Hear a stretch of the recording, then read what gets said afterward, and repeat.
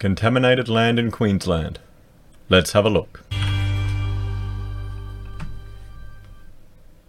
Hello everyone, Florian Heiser here and welcome to another episode of Heiser Says. I've got my stein of coffee and I thought we'd look at this article that someone shared on a previous video about contaminated land here in Queensland. And it's PFSA is the issue, and that is polyfluoroalkyline. It's used in firefighting equipment. Before we jump through this article, let's just have a look at this substance. Now, I'm familiar with it because I encountered it when we worked on an extension at Brisbane Airport for the fire station. And the issue was, they'd be practicing and training and spraying this fire retardant chemical and foam, and it was pretty toxic. So PFAS stands for pre- and polyfluoroalkyline substances and are manufactured chemicals used in products that resist heat, oil, stains, and water. The chemicals have been used in Australia and around the world in many common household products and specialty applications. As a result, most people living in developed nations have some PFAS in their bodies. Legacy firefighting foam containing perfluorooctane, sulfonate, and perfluorooctane acid as active ingredients were once used extensively worldwide and within Australia, including at Defence Force bases. This is from the Department of Defence, due to their effectiveness in fighting liquid fuel fires. Perfluorohexane sulfonate is also commonly found in the legacy firefighting foam as an impurity in the manufacturing process. So PFOS, PFAO, and PFHXS belong to the PFAS group of chemicals. In 2004, Defence commenced phasing out its use of legacy firefighting foam containing PFOS and PFOA as active ingredients and transitioned to a more environmentally safe product. The release of PFAS into the environment has become a concern because we've learned these chemicals can persist in humans and animals and in the environment. And here are the different, even non-stick cookware as well. So let's jump back and have a look at this article. This seems to be just another issue, and there are certainly in Sydney with regards to just the contamination of the land there. And I'm not sure if it's similar things, but just contaminated land is an issue that you need to deal with on a lot of construction sites, particularly industrial land that they're improving for these multi-million-dollar apartments. So American activist Erin Brockovich has warned all levels of government in Australia to act swiftly to prevent the spread of PFAS chemical contamination, with more affected sites coming to light. The ABC News has obtained a list of more than 60 locations identified by authorities in one state alone, believed to be contaminated by the synthetic compounds. They include a prime parcel of riverfront real estate in Brisbane, slated for a high-end residential development, and a university campus currently under construction to the north of the city. PFAS chemicals are found in firefighting foam and other products manufactured for their resistance to heat, water, and oil. Authorities overseas, such as the US Environmental Protection Agency, have found PFOA and PFOS chemicals, a type of PFAS, can cause reproductive and developmental, liver and kidney, and immunological effects in laboratory animals. Queensland authorities said PFAS can persist for a long time in the environment and tend to accumulate in the bodies of animals and people. A study is currently underway by the Australian National University looking at the health impacts on people who have come in contact with high levels of the chemical. But understandably, the concern is that it can build up in your body over time. Ms. Brockovich said the details from Queensland alone were alarming. "I'm coming over here having dealt with this in every state in America," she said. The sites that you're looking at here in Queensland, these didn't just happen this morning. This has been going on for a very long period of time. We're starting to see more and more where the government tends to not tell us about things. That's all on the cover of all of the newspapers today, just the state restricting access to the media for all this legislation to keep us safe. Keep us safe. That's the risk, guys. This is the slippery slope. Okay, it is not always a logical fallacy. Sometimes it's true, and we're seeing it happen. Imagine your whole country and how many sites you have in other territories. You could be looking at hundreds and hundreds of locations and what is in fact happening to your water supply and to your people. You really need to wake up to these issues in this country. Here in Australia, you're bigger and better than this. No, I don't think she knows Australia too well. You know, the Socialist Republic of Australia. We're not a republic yet. One day, comrades, they'll get there. That's a joke too, by the way, everyone.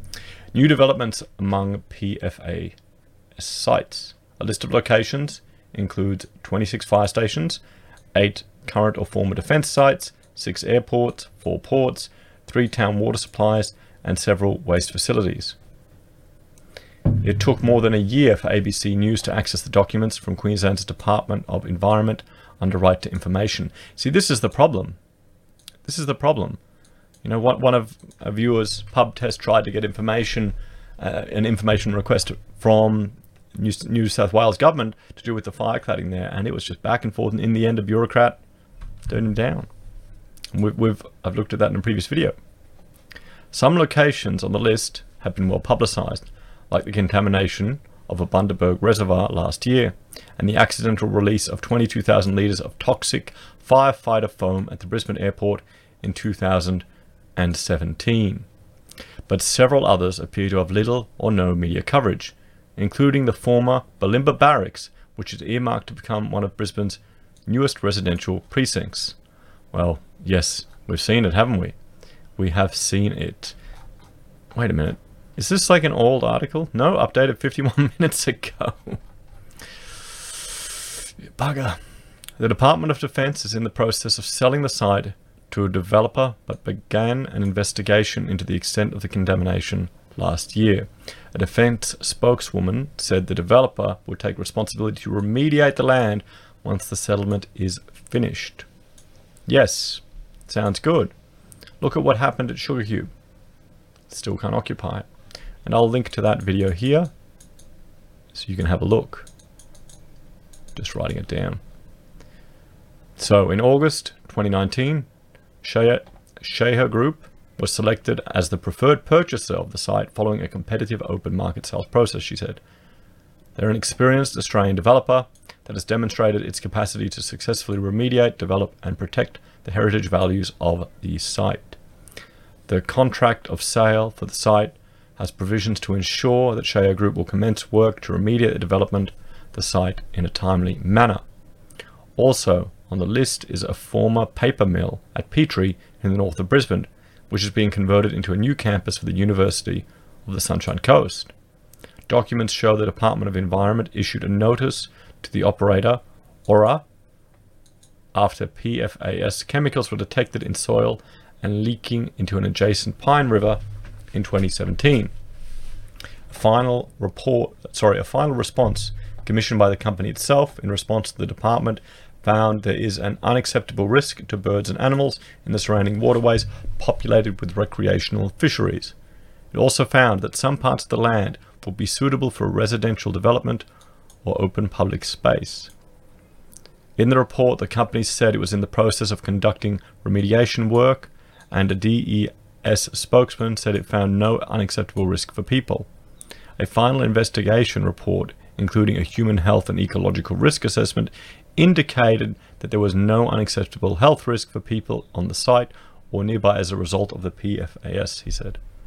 Following the investigation, Oren has set up a PFAS treatment facility on site, which is licensed by DES as part of remediation activity associated with the current site development. So shame on you, she smacks local councillor. So the Sunshine Coast Regional Council recently came under fire after announcing plans to release millions of litres of PFAS-tainted water from the airport straight into the ocean off the coast. Councillor Jason O'Prey released a video online putting some of the water into his mouth, saying it was clean. There's no foaming, there's no discoloration. It's certainly not toxic, he said in the video. Ms. Sprokovich viewed the video and said the councillor should be ashamed. You look really stupid because you're taking water that's tainted. that you've tried to clean up and throw it in your mouth and say, "Oh, see, it's perfectly safe," she said. "There's no comparison to that, and swimming in it every day over a course of time. So folly it is. Shame on you. We're literally going to crap in our own mess kit if we keep dumping and dumping into our water and rivers.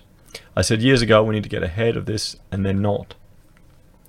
Ms. Brockovich was flown to Australia by Shine lawyers for a speaking tour on PFAS contamination and other industrial relations issues such as silicosis. Oh yes, silicosis that's a whole other issue that I've discussed about before, and it's quite concerning. It's actually quite depressing. Guys my age with kids dying just because they were working on their job, and now they weren't wet cutting. So the legal firm has already filed class actions against the Department of Defence on behalf of residents in Oakey, in Queensland's Darling Down, and Katherine in the Northern Territory, who are claiming to have been impacted by PFAS contamination in their communities. Special Counsel for Shine lawyers, Joshua Aylward, said the legal firm was also investigating other sites around the country. "I'm a bit shocked because we know about the defence bases which have used a lot of this foam that have contaminated the sites around them. There have been a few other sites that have leaked out over time, but personally I didn't realise there were 60 or so sites just in Queensland. The contamination has spread quite widely of many of these defence bases, and I would say the list of 60 that you have here in Queensland, there will be some of those sites where the contamination has well and truly left the airport or the ports." So the department tracking a number of sites. A spokesman for the Department of Environment and Sciences said potential PFAS contamination is monitored by a number of government agencies. When the PFAS amounts are small and under the national guidelines, they are not considered to be a risk, he said. In instances where guidelines are exceeded, the public is advised. Any required human health precautions are led by the Queensland Department of Health and investigations to determine the cause of the contamination undertaken. DES is currently tracking a number of sites in Queensland where the potential for PFAS at higher levels may exist. The list provided to the ABC includes sites where PFAS has been identified, but does not necessarily mean PFAS guidelines have been exceeded. So would that mean if you were doing a conveyancing search, would it come up on the contaminated land register? Would this affect a purchasing decision you were to make? Let me know in the comments, guys. The Queensland government was the first government in Australia to ban the future use of firefighting foam containing PFOS and PFOA in July 2016, and has implemented a policy to phase out stocks of firefighting foam containing these chemicals. So here you go. We've got water supply, airport, fire stations, port, defence,